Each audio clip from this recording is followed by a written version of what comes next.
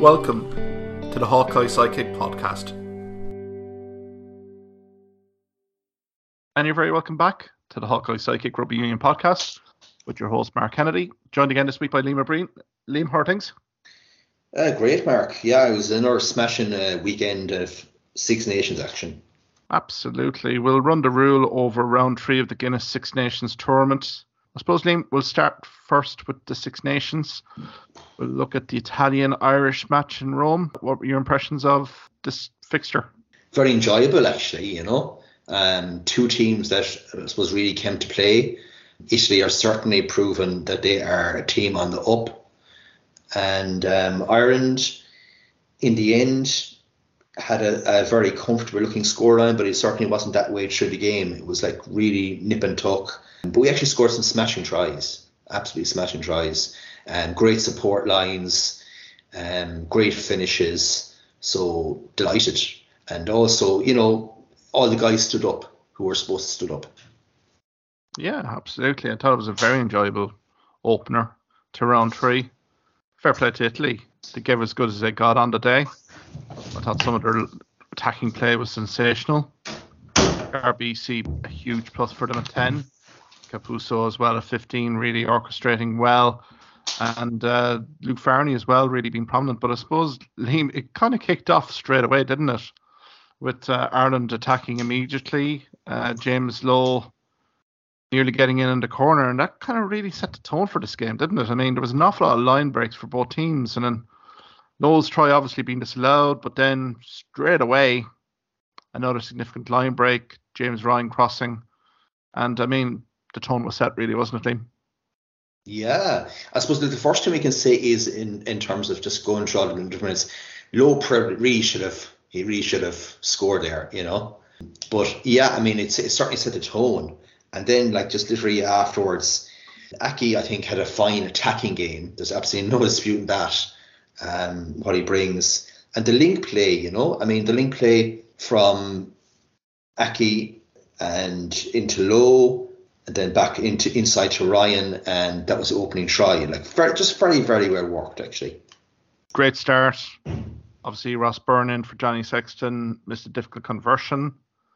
And you thought, okay, Ireland going to consolidate here, but fair play to Italy. I mean, the lead up to Stephen Varney's try on 7 minutes, there's some nice interchange passing, particularly in midfield, spreading Ireland defensively to breaking point.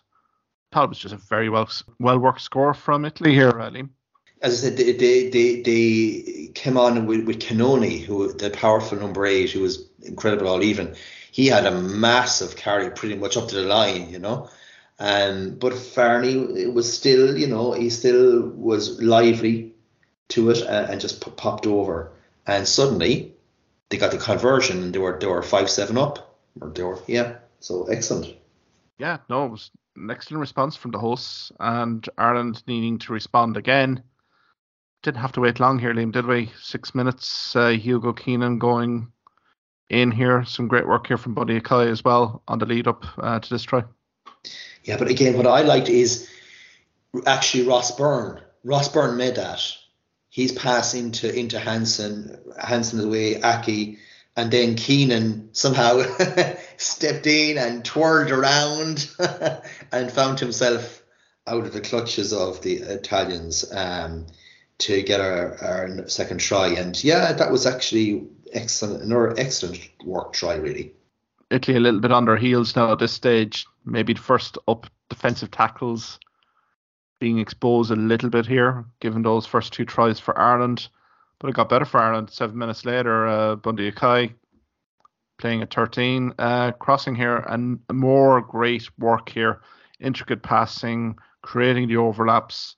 Just a marvellous try here from Ireland to secure their 3rd try of the afternoon. Yeah, when you're really at it when you have your flankers pretty much offloading and your centres and wingers basically finishing, then you're in a good way. Interestingly, that was also the 3rd, almost the 4th try, you could say, down on the left-hand side. So Italy were in all sorts of trouble down that particular corner, actually. Super touchdown from Bundy Akai here, holding off a few Italian tackles to get over here. So, again, all being pretty prominent, to be perfectly fair. Garbisi had kind of put a penalty over just before Bundy Akai's try. So that was a good response from Ireland. 35th minute, bonus point secured here, Liam. Matt Hansen on the end of another free-flowing move. So to be fair, McCluskey, absolutely smashing pass. And yeah, Hansen is continuing his impressive scoring rate. That was the bonus point pretty much at that stage. And all looked well. All looked quite easy going into half-time, didn't it? Kind of did. Ireland completely on the up. Again, more attacking platform. Now, I have to credit Pierre Bruno just for the anticipation on the game read here. I mean, the pass here between Ross Byrne and Bundy Akai doesn't go to hand, obviously, but it's very much telegraphed. And I have to say credit to the player here, Pierre Bruno, for having the ingenuity to basically identify it and execute and intercept it. And what a tonic for Italy going in half-time. Unopposed, straight under the post, Garbisi with the conversion. And suddenly it's a one-score game again. To be fair to Bruno, he had some run. Like, I've seen intercept tries, but he had a long run ahead of him. So it was an excellent finish. But yeah, I mean, there you were, half-time, absolutely nothing in it. And we knew Italy would come out in the second half, and it was kind of going to be squeaky bum time, really, wasn't it? Given the fireworks that ensued in the first half, I thought it was a bit of a cagey opening from both teams. I mean, with penalties here, trading penalties, obviously, Ross Byrne and Garbisi. But Italy, again, you know, confidence was kind of seeping through their performance here as the minutes wore on here. They were creating some nice line breaks, Capuzzo being very pivotal here. And I suppose, as you say yourself, Liam, squeaky bum time. I suppose, can we talk about the Breck's decision to kick in behind? I thought that was a pivotal moment in the game. Very much kind of just keep the ball in hand here. I think Ireland would have been completely stretched and a try probably to be conceded. But I mean, that's a poor decision from Breck's to 13 for Italy with a try very much glaring.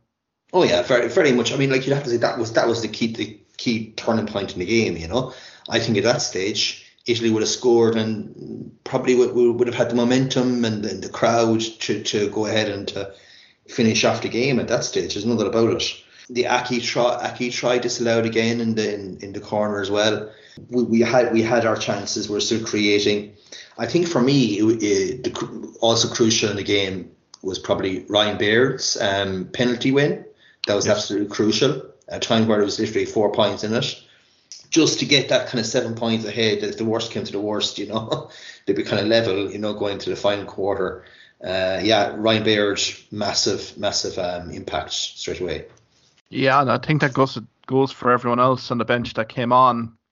This was a game very much in the balance, so you have to credit the players that came on for Ireland. They certainly did a quality job here to maintain standards, and some would argue probably elevate the performance. It was required. I mean, from, let's say, Conor Murray, Ryan Baird, Tom O'Toole having come on fairly early for Finlay Bealham, I didn't think put a foot wrong as well here, Liam, a tight head. So I think from a squad perspective, another very competitive test match, and the squad seeing to good effect. Yeah, absolutely. I mean, look, it goes without saying that Tom O'Toole was excellent when he came on, Baird, and certainly Murray. And I suppose, look, Murray's absolutely, I don't know how he kind of squeezed through the two Italian defenders and pops it to Hansen to finish the game. And it was a real moment of genius, I'd have to say, from Murray to really break the Italians at that stage.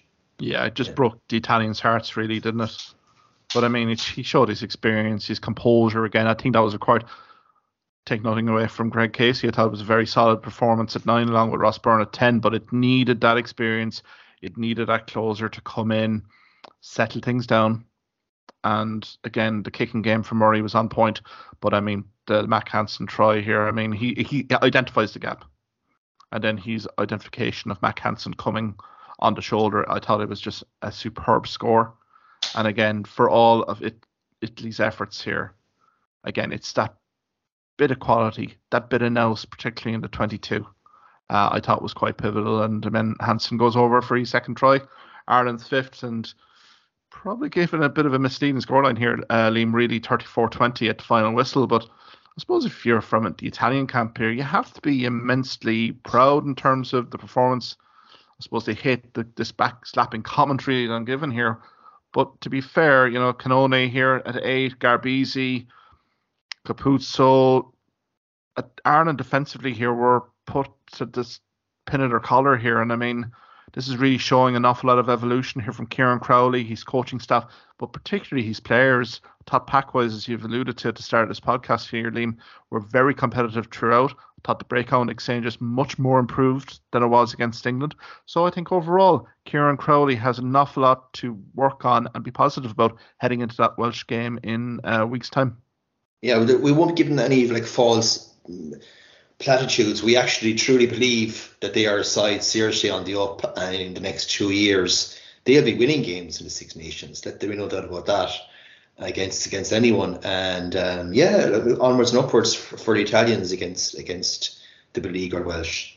Exactly. There's some outstanding, of course, Pierre Bruno, 15 carries, 155 metres. Obviously Capuzzo with 9 carries, 30 metres, but it was just his electric pace, his creativity.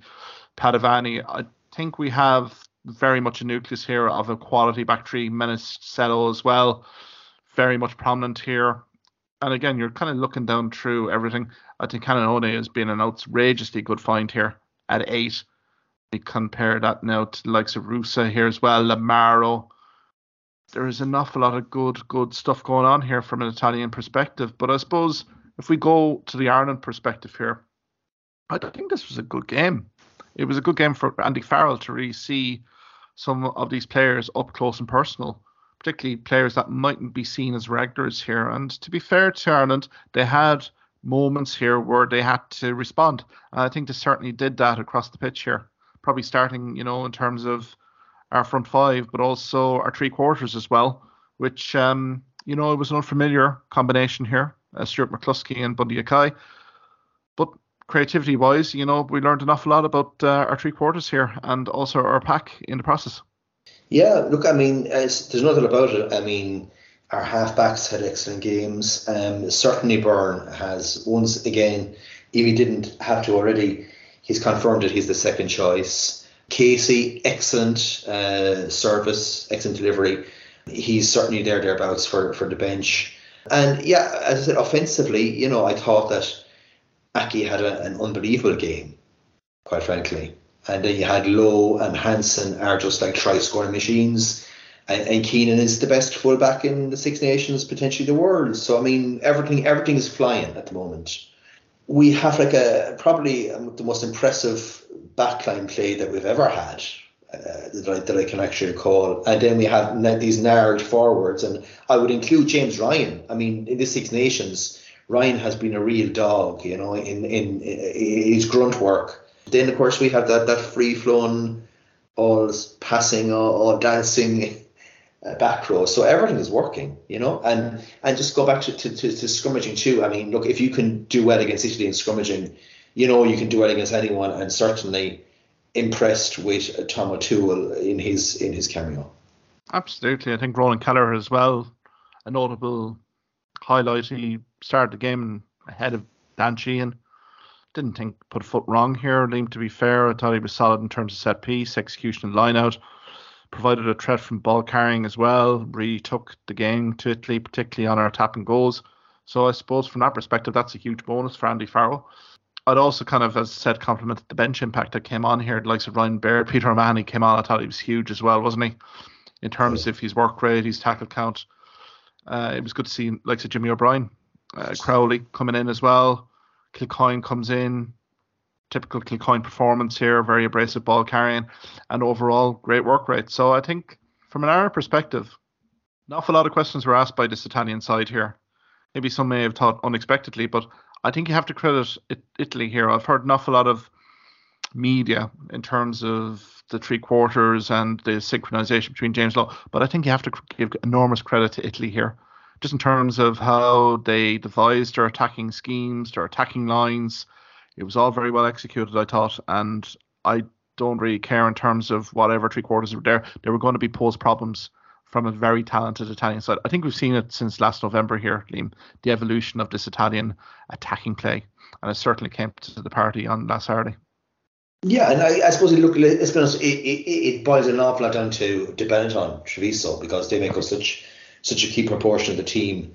Italian rugby, these are all young players. They're all coming together at the same time, and that cycles for you, and sometimes almost like a generational change. And Italian rugby is very much on the up.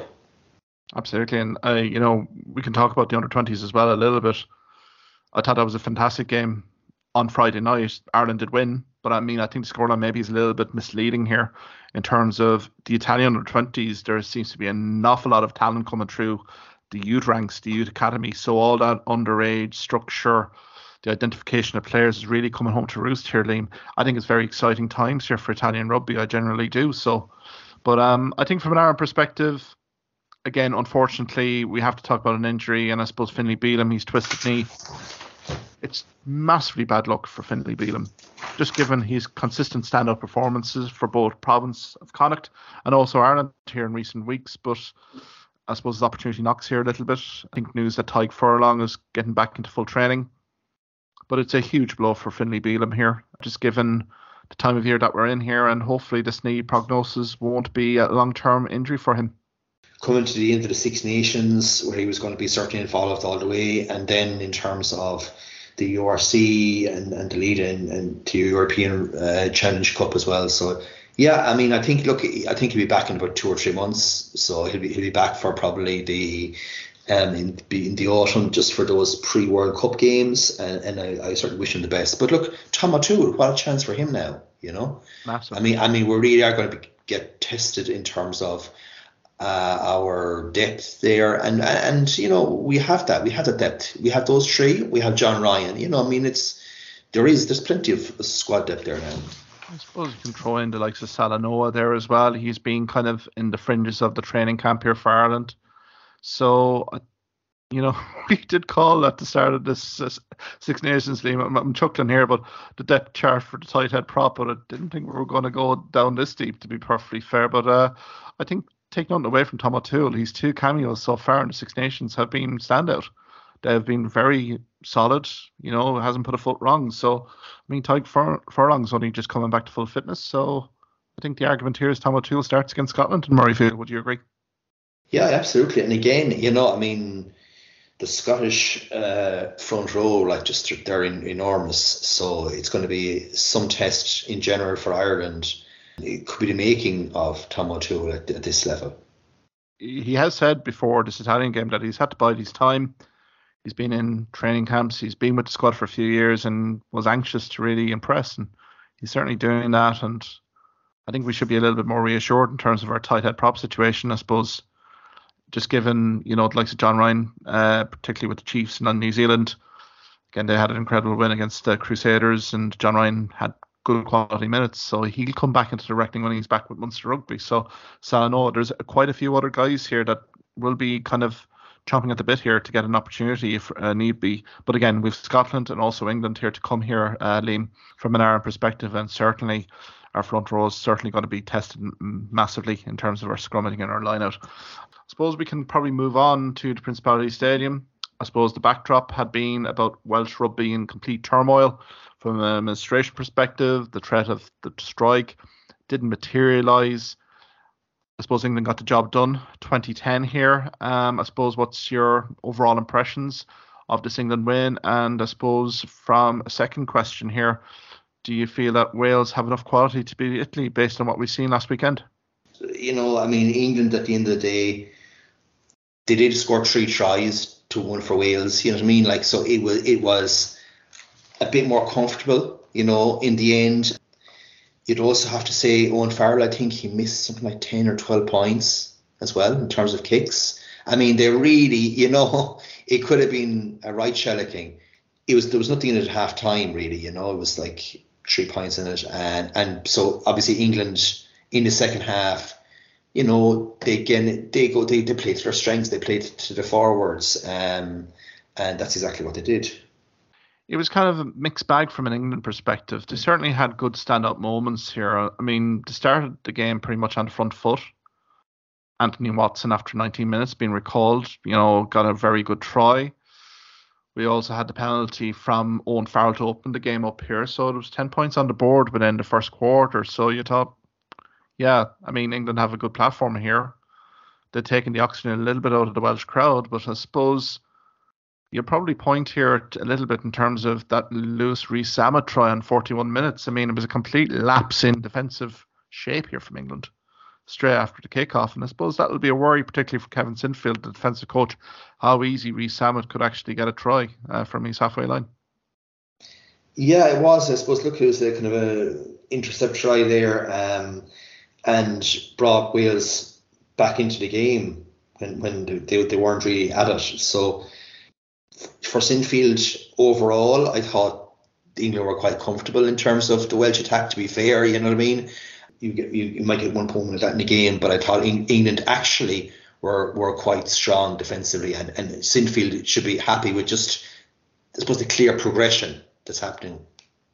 Absolutely, because I think from a Welsh perspective here, they get their noses in front, but it didn't take long, did it, for England to reassert dominance here. I thought the pack, again, it's all about the England pack for me. It's a quality unit already, and it just needs a few kind of tweaks in terms of the half-back and also backline here. Again, Kyle Sinclair was very prominent throughout. On 45 minutes, crashes over. Wales are immediately on the back foot. And as you say, from an attacking Welsh perspective, nothing really materialised. I mean, from a line breaks perspective, only 4 clean breaks in 80 minutes. That's not going to win you a test match here, Liam, is it? No, it's not. And I mean, look, Mason Grady was picked, in midfield, I suppose, instead of George North, and you had Rees-Zammit back, and you had Halfpenny, but it's not clicking really there, I think a lot of it is that the platform, the forwards, isn't there. And then look, they had kind of a new half-back partnership as well, And yeah, it's just they're not creating any opportunities, which is probably the most worrying thing of all, really. Yeah, I mean, you look at the scrummaging here, Liam. I thought England completely dominated. We had fears about this front five for Wales. I think it materialised. 6 out of 11 scrums won by Wales. 54% from a test match level perspective. You're not going to win many games here as well. I think you're getting a team here in terms of, I think Wales to a man delivered a very brave performance, but I just felt here the lead up to the game, I think there's clear cohesion issues in terms of what Warren Gatland and the coaching staff need to impart to the players on pitch, because again, there was too many kicks, hopeful aerial kicks, looking for a coughed up ball from England's back three. It never materialised. I think, to be fair to Wales, it was kind of in the melting pot for quite a while, up until Ollie Lawrence's try in 75 minutes. And I thought Ollie Lawrence, if Steve Borwick can take anything away from Six Nations already, I think it's the emergence probably of Ollie Lawrence here. Again, he had a very prominent role in terms of his carries, 12 carries for 42 metres, was very prominent. And I think, to be fair, Liam, a guy that England could probably build an attacking platform from, particularly in the three quarters. Yeah, certainly. Look, I hadn't heard much of him before the Six Nations, but he certainly is. I suppose now at this stage they're leading back and their main attacking threat, scoring his try, but he also was very effective winning penalties as well. In terms of Six Nations, he's been one of their standout backs, I'd have to say. Yeah, I think he's just, physically abrasive, ball in hand. I think, his great pace, great power. Tackling wise, he hasn't been found wanting either, to be perfectly fair. I mean, 9 tackles again for Lawrence. So, I mean, a guy who's kind of really consolidating his place in the starting lineup. Todd Henry Slade, 13. I think that'll be just a nice little watch between those two guys. I suppose the likes of Malins, Freddie Stewart as well, I thought was quite prominent with ball in hand as well when he got it. 71 metres from 16 carries. But I think Malins as well kind of came into it a little bit in the last 10 minutes when Wales tired and England were prepared to actually throw the ball around a little bit. So I think there is some grounds for optimism here, but I suppose it's all lining up for the number 10 jersey debate. I suppose news today that Marcus Smith has been dropped from the training camp from England. Probably expected return of George Ford. I think it's really showing me, Liam, that Steve Borwick still is very undecided in terms of who his long-term number 10 is going to be here. Yeah, he certainly is. Like he's basically starting 10, first choice 10, 3 games, ago at the start of Six Nations, is now not even making the squad. Now, I think we had actually discussed about the great George Ford come back, that he could actually end up eventually, being the 10, with maybe Farrell really competing more so for centre and the likes of Slade. And I still think that is an option as well for England. They've now found a good centre partnership, but they still need to get that flow going in terms of number 10. And even like a bit, I could see him making a big bench impact in the remaining 2 games. Yeah, I think that's going to be an intriguing watch just to see where Steve Borwick goes on the 10 jersey front. I suppose Farrell, you could probably argue for a little bit more structured, kind of provided a bit more game management than maybe Marcus Smith, who's very dynamic in his attacking play. I suppose Ford will give you that as well. So I think it'll be intriguing just to see how that goes. I mean, obviously kicking off tee, Owen Farrell had a complete off day. There's no way of skirting around it. It was a poor afternoon for him. And as you said, Liam, this scoreline should have been far greater than the 10-point win. So it'll remain to be seen what happens here. I suppose from Marcus Smith's perspective, he can go back to his club Harlequins. He can go focusing on his club form, his performances. He hasn't been getting any game minutes in the last few weeks. So I think it's good for him to get game minutes. I think very much like a Joey Carberry case study in Ireland. Come back, really kind of put it up to Borwick and Sinfield that this is a guy in top form and really contend come end of the season here. So I think it'll be an intriguing watch, but I still think this England pack is going to take an awful lot of stopping, particularly when they come to the Viva on the final round of games here, Liam. Yeah, look, it's all building, and they're going to time it well to look. It's going to be an absolutely cracking game, and again, it's in World Cup year. We have 2 games now where we're in almost like World Cup conditions. We're going to be in Murrayfield against a team really that's going to be driving for the win, and then we're going to be playing England at home. I mean, just perfect preparation for the World Cup. It's just gets better and better, really. I think it does. It again, when you compare to France, Italy, Scotland, I think, to be honest, they're very attacking orientated sides, pretty much playing on the front foot. I think from this England perspective, it's going to be the sheer physicality of England here, particularly on their ball carrying, which will be, and also their set piece is going to be the main test here from an Ireland perspective. And I think it's going to be an intriguing watch just to see how Ireland measure up in terms of the physicality, particularly in a World Cup. They're going to be facing South Africa here, Liam. So I think this will be a true acid test in terms of our squad being depleted as well here. I know we're probably getting a few senior guys back, likes of Tyke Furlong, Robbie Henshaw. But the fact of the matter is, England are going to come to Ireland here. Again, they'll have their fixture against France in round 4. I think that'll be another barometer gauge just to see how this England team has evolved. The bye week again this week, how they will evolve their game plan against the old enemy here. So I think from that perspective, England are coming to probably the Viva, probably with more confidence coming in. I suppose from a Welsh perspective here, where do we start here, Liam? I mean, I think we've talked here in terms of the front 5. Again, the 9-10 partnership, is Gatland going to even retain that? I suppose Bigger does come back in. I mean, there's a key game here against Italy and Rome in a week's time. Another loss here, and I mean, confidence will be through the floor, I would think, at this stage for Wales. Yeah, and straight away, like I'll have to say, I'm tipping Italy, very much so, on the evidence of the 3 games that they've played so far. I mean, Wales, there's no justification on Wales even try getting the victory. I think that the problem is now for them, I suppose the worry is, okay, their halfbacks were terrible at the weekend, but their halfbacks were also quite poor previously. So I mean, like, what are you doing? Dropping players who are not in form for other players not in form. It's like, it's just hard to figure out, really. I would say Toby Faletau, I give him honourable mention. I thought he was excellent. That's about it, though. That's about all I can say. So they don't have a huge amount of players, that they can interchange or spring. Um, but again, it's more a case at this stage that he'll have to find Gatland an effective game plan for the limited players that he has. Well, I suppose to do that, he needs a good quality front five to provide a solid platform. He just doesn't have it at the moment. We're 3 games in here. Liam, body of evidence is that this is a front five from Wales that can be got at, particularly at scrum time, and that is affecting other manner of play. I kind of felt so sorry in terms of Tomas Williams and Owen Williams here. I mean, trust into it.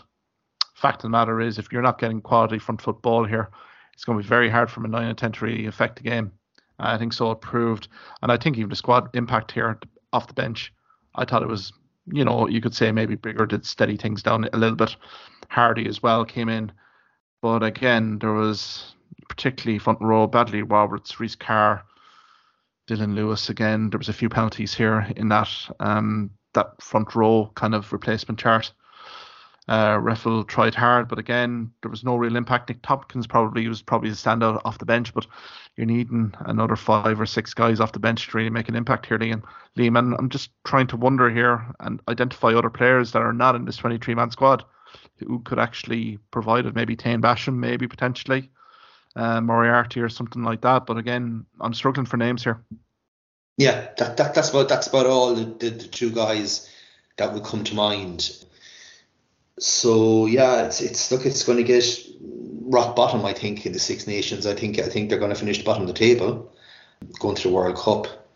They're now 10th in the world. They've lost 12 of their last 15 games. Really, probably looking at under 20 level, not much coming through compared to any of their 4 nations, really. So it's and then the rumours this week that players have been asked to take pay cuts, of almost 150 to 200,000 pay cuts, Some guys being offered, for 40 grand, which is kind of okay. I suppose it's the working wage, but it's for a rugby player, it's not huge. So it's we'll see how it develops now in the next 2 weeks, but that's going to be hanging over the players as well, I guess. Well, I suppose the 60 cap rule has been reduced, hasn't it, down? But again, when players' terms are being slashed to that extent, I can see an awful lot of clubs like Vultures here looking at the Welsh regions and really plucking an awful lot of the top talent from Wales, in England, France, I would say even URC, I would say as well here, even from South Africa, even Super Rugby perspective, because I don't see too many of the established Welsh players really staying around if that's the level of terms and conditions that are being offered right now. I think that was the Cardiff Rugby case study, wasn't it? Certain guys there well established, and I don't think even the executive really went to those players. I think it would be an insult to the players to basically offer that sort of terms and conditions given what they're currently on at the moment. So I think it's going to get a whole lot worse here for Welsh Rugby before it gets better. And as you said about the under-20s of Wales, again, they're 0 for 3. Again, it's been very barren in terms of any success at that level. So I think you combine that with the regions, URC is a barometer in terms of how professional rugby is going in Wales. It's not going according to plan at the moment. You could maybe say Ospreys from a European Cup perspective, but there's an awful lot of teams languishing in the bottom half of the URC as well. So that kind of ascent of performance in the Welsh team now is no longer there. The squad depth does not seem to be there at the moment. And I think from Rowan Gatland, as you say, it's going to be tinkering here until he can get maybe a 23-man squad that he truly trusts. So I think tough times ahead for Wales, but I suppose England kind of second win in a row. They're a work in progress. But again, I think a team to have to be enormously respected here going down the stretch here. I think they still have an outside chance of a Six Nations Championship glory. Liam, we might then go to Sunday, France versus Scotland in Paris. What an incredible opening 10 minutes of rugby here. Yeah, our opening 20 minutes, wasn't it? Yeah, I mean, it looked as if it was going to be all over between the tries and everything else.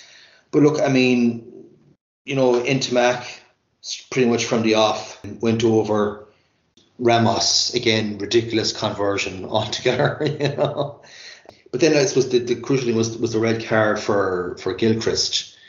Now, was it, the people mitigating circumstances? No. It was basically another one of these, like, pretty much shoulder into head, and for me, a definite red card, and at that stage you'd be kind of thinking this is going to be a long afternoon for Scotland. The restart at the start of the game, I did notice that Gilchrist basically tackled in that kind of directional angle and was kind of medium to high. So when this incident happened on 7 minutes, it did look pretty innocuous. But look, I think with TMOs now, again, the reaction of the crowd as well, it had to go TMO. I mean, again, I'm not sure in terms of red cards. There's been so many instances of this in the last few weeks here, Liam.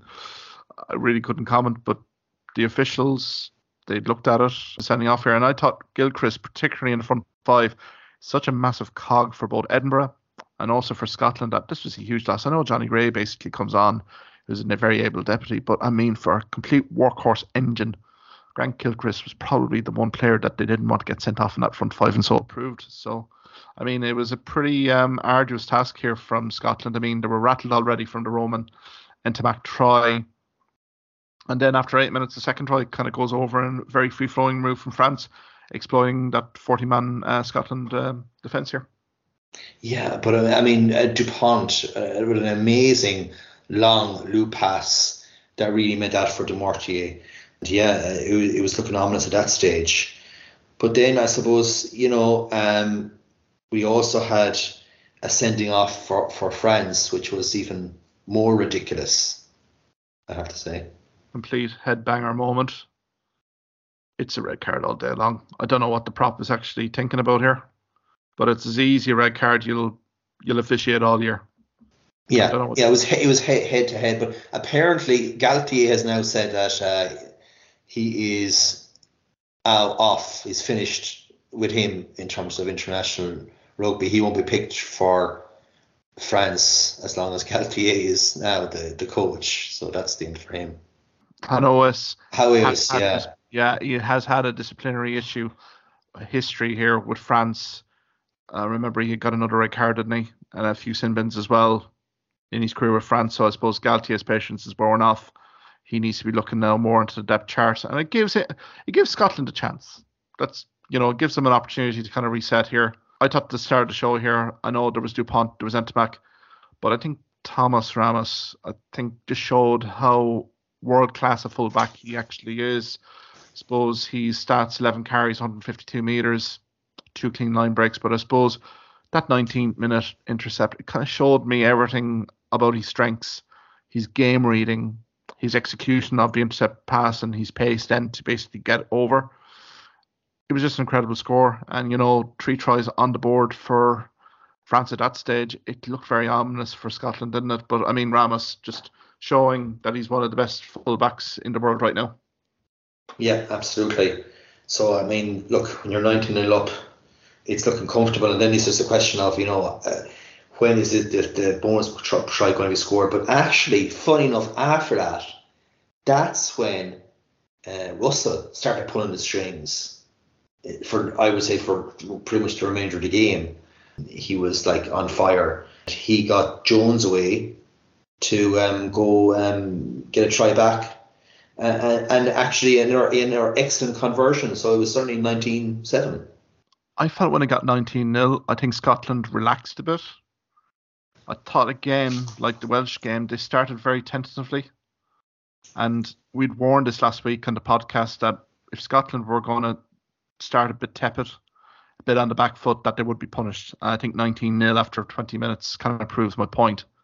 But I think Scotland just basically relaxed.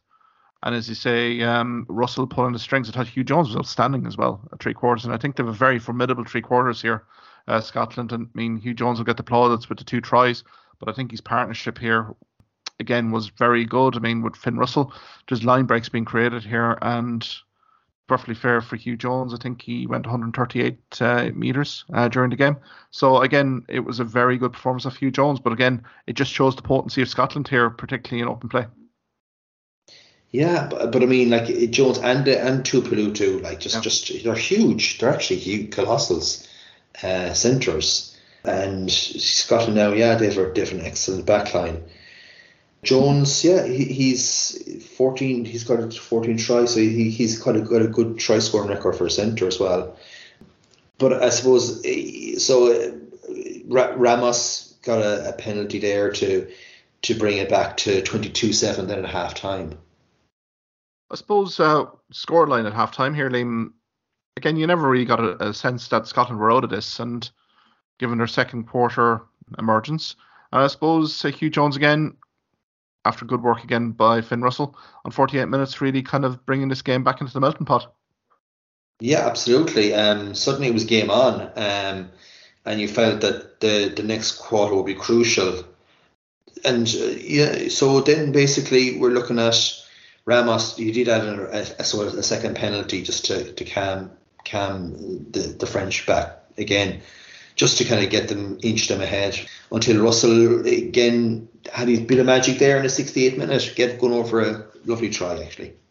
Yeah, super try, wasn't it? I mean, he's playing at the peak of his powers at the moment, isn't he, Liam? I mean, what a threat with ball in hand, and really just kind of put this game right in the melting pot, doesn't it? I mean, some of the French locals getting very nervy at this stage with about 12 minutes to go, and I think the game could have gone any way here. I just feel a little bit like the other, particularly the England or the Ireland-Italy game. Maybe scoreline's a bit flattering here for France, but again, you have to give them credit. Particularly their bench impact off the bench, particularly on the pack, really did secure a good platform for Gael Fickou to go over on the 88th minute. So for Scotland, so close yet so far in terms of the 3 tries, but again, not even getting a loser bonus point. I think it'd be a bit of a disappointment for Gregor Townsend and the side, given how well they showed from the second quarter on here. Yeah, and in that last 10 minutes, I mean, there was a number of times where like France would be camped on the line and Scotland would get turnovers, get penalties, but they give the ball right back. I think that was probably a thing for Scotland which was disappointing. They never got themselves upfield in good field position in that last 10 minutes when there was literally nothing in it to actually really go for the win. They just kind of basically let France control the ball in that period. France, with their huge like impact, they were always going to have a good chance of getting that try. And as you say, Gael Fickou at the very end got it to put a complete gloss, it has to be said, on the scoreline. There was no way that there was anything like 11 points or more in it. I think it was, to be fair to Scotland, it was a gallant effort. I think they come out of the game with enormous credit. Just how they responded after 19 minutes here. I think other teams would have folded quite badly against France in Paris, French crowd in the mood. But I mean, the fact that they had the French locals so nervy going into that final quarter, real testament, I think, to Scotland and how they've evolved, their resiliency. And they will be a live threat, certainly, for Ireland and Murrayfield in a week's time here, Liam. Yeah, they certainly will. But look, like there's nothing really, I know some of the scoreline lies, but there's nothing between, certainly, I would say, even including Italy in this, between, say, 4 of the teams anyway, or 5 of the teams at this stage, which bodes very well for the World Cup for all those sides as well, I mean, we have Scotland in our World Cup group. At the time, it looked like, quite frankly, a very winnable and easy fixture. Nothing like that now. You have 3 real sides in that group now to qualify out of that stage. Scotland, will want to lay down a marker basically for the World Cup and put a sort of a real doubts in Irish minds that they can really, I suppose, get out of the group basically. Whereas with us, it would be absolutely massive if we win and got a significant victory against Scotland and took a bit of wind out of their sails. Suddenly they would have lost 2 games in a row going into the final game and different complexions. So there's a lot to play for, really. Chance for Scotland to win a triple crown here, at the very least. They can beat Ireland on Sunday week. So there is plenty of motivation for Scotland. They will propose an awful lot of threats, particularly ball in hand. We've talked about Finn Russell, talked about Hugh Jones. We haven't talked about Stuart Hogg here. Klein, Duhan van der Merwe as well. So, I mean, they have potency. Looking down through their 23-man squad here, there's no real weak link here. Whereas before, maybe traditionally, you could maybe have picked holes a little bit in terms of front 5. Certainly none of that now. So I think from an Ireland perspective, they're going to have to bring their A game here, particularly to Murrayfield. I think a few of those defensive mishaps that happened against Italy can't be let happen here, because with Finn Russell at the controls here, it could be a long afternoon for Ireland. Yeah, and they've got some serious bench impact now, you know. When you look at the likes of Johnny Gray and Fraser Brown, Sam Skinner, the ex-Wallaby Jack Dempsey, Ali Price, you know, suddenly they have a really powerful 23-man squad there anyway. They're going to aim for the win, and as you said, they have the Triple Crown at the very least to actually win back. And it'll be a heaving Edinburgh, and it's going to be a tremendous test for Ireland again. Yeah, it's going to be another excellent test for Ireland, particularly going for 3 here. Scotland, I think, instead of being deflated here, I think come out of the French game with a bit more confidence. I think they've strung together an awful lot of phases played, the best of the tournament so far from Scotland's perspective. It might have been reflected on the scoreboard here, an 11-point loss, but I think just the backdrop to this and how the game emerged, I think they come into this Ireland game probably full of confidence here. Didn't feel that they can mix it against the big boys after seeing what France and Ireland produced a few weeks ago. They certainly mixed against France for long periods here. So, I mean, Ireland beware, I suppose, from a French perspective. Again, probably a workmanlike performance here. They had to soak up an awful lot of pressure, particularly in second and third quarter here. But I suppose the plus here for Fabien Galtier is that final quarter, as you said here, Liam, just in terms of how the game managed. They were playing in the right areas of the park here. And to get the bonus point and to deny Scotland the loser bonus point, I think was quite key here and sets France up very well for an intriguing clash with England and Twickenham. Yeah, the crunch happening next. So again, I mean, some people have said this year now that France it hasn't quite hit the heights of last season, the Grand Slam season. That would be sort of a concern maybe for French supporters heading into the World Cup. We have England again, you know, improving with every game. So it's going to be a very hard game to call. A very intriguing game, I think. It's going to be a serious physical contest. And again, look, every Six Nations weekend has just thrown up some tremendous contests. Oh, absolutely agree, Liam. And I think this will be one because, I mean, France, how did they approach this? I think the pack battle with England will be absolutely fascinating. We'll have a preview on this next week, but it's just a pack battle here. Like, who's going to get the front foot ball here? Could be a distinct styles here. You know, England being very structured versus France trying to play very much attacking on the front foot ball here. Really looking to expose England defensively here with multiple line runners. So, but I suppose a pleasing thing for France here as well was probably conditioning of the players. Maybe there was a bit of a critique after the Ireland game that Ireland wore France down, but certainly you can look at some of the statistics here on the tackles made, particularly like Fiku, 15 tackles, Bafana, 10 tackles. Yeah, Entamac and Dupont combined for 25 tackles combined here, Liam. From a halfback test match partnership, I think it's incredible. Marchand, 16 tackles, Flamand, 15, Willemse, 10, Olivion, 16, and I think a guy that's very underrated with France, Cruz, came in for Geelong, 12 tackles and completely solidified, I thought, the back row when he came in. So I think from a French perspective here, I think it's a confidence boosting performance. They got a good test off Scotland and they move on, and they do harbour Six Nation ambitions going into the last 2 games, which is what Fabien Galtier and his management staff would have wanted coming out of the game. Yeah, absolutely. And in some respects, you know, they gave as good as they got against Ireland, just came out narrowly at the edge of that scoreline, and maybe in some respects got the monkey off their backs by not having this huge winning run as well. So but as you said, look, there's huge amount of positives for France when you come out of a test match like that on the wrong side, or the right side, should I say. They have so much talent. I mean, you talk about full back, you have Ramos, you have Jaminet, and then you have such quality in terms of the back three as well, in terms of the wingers. It's they're going to have a very strong squad for the World Cup. I suppose the thing is they could come down to the final weekend and actually win the championship, you know, because we have England. As far as I know, France are probably going to be the Welsh. Be the Welsh. Yeah. Yeah. So I mean, like realistically, it's big time on for them to win a championship as well.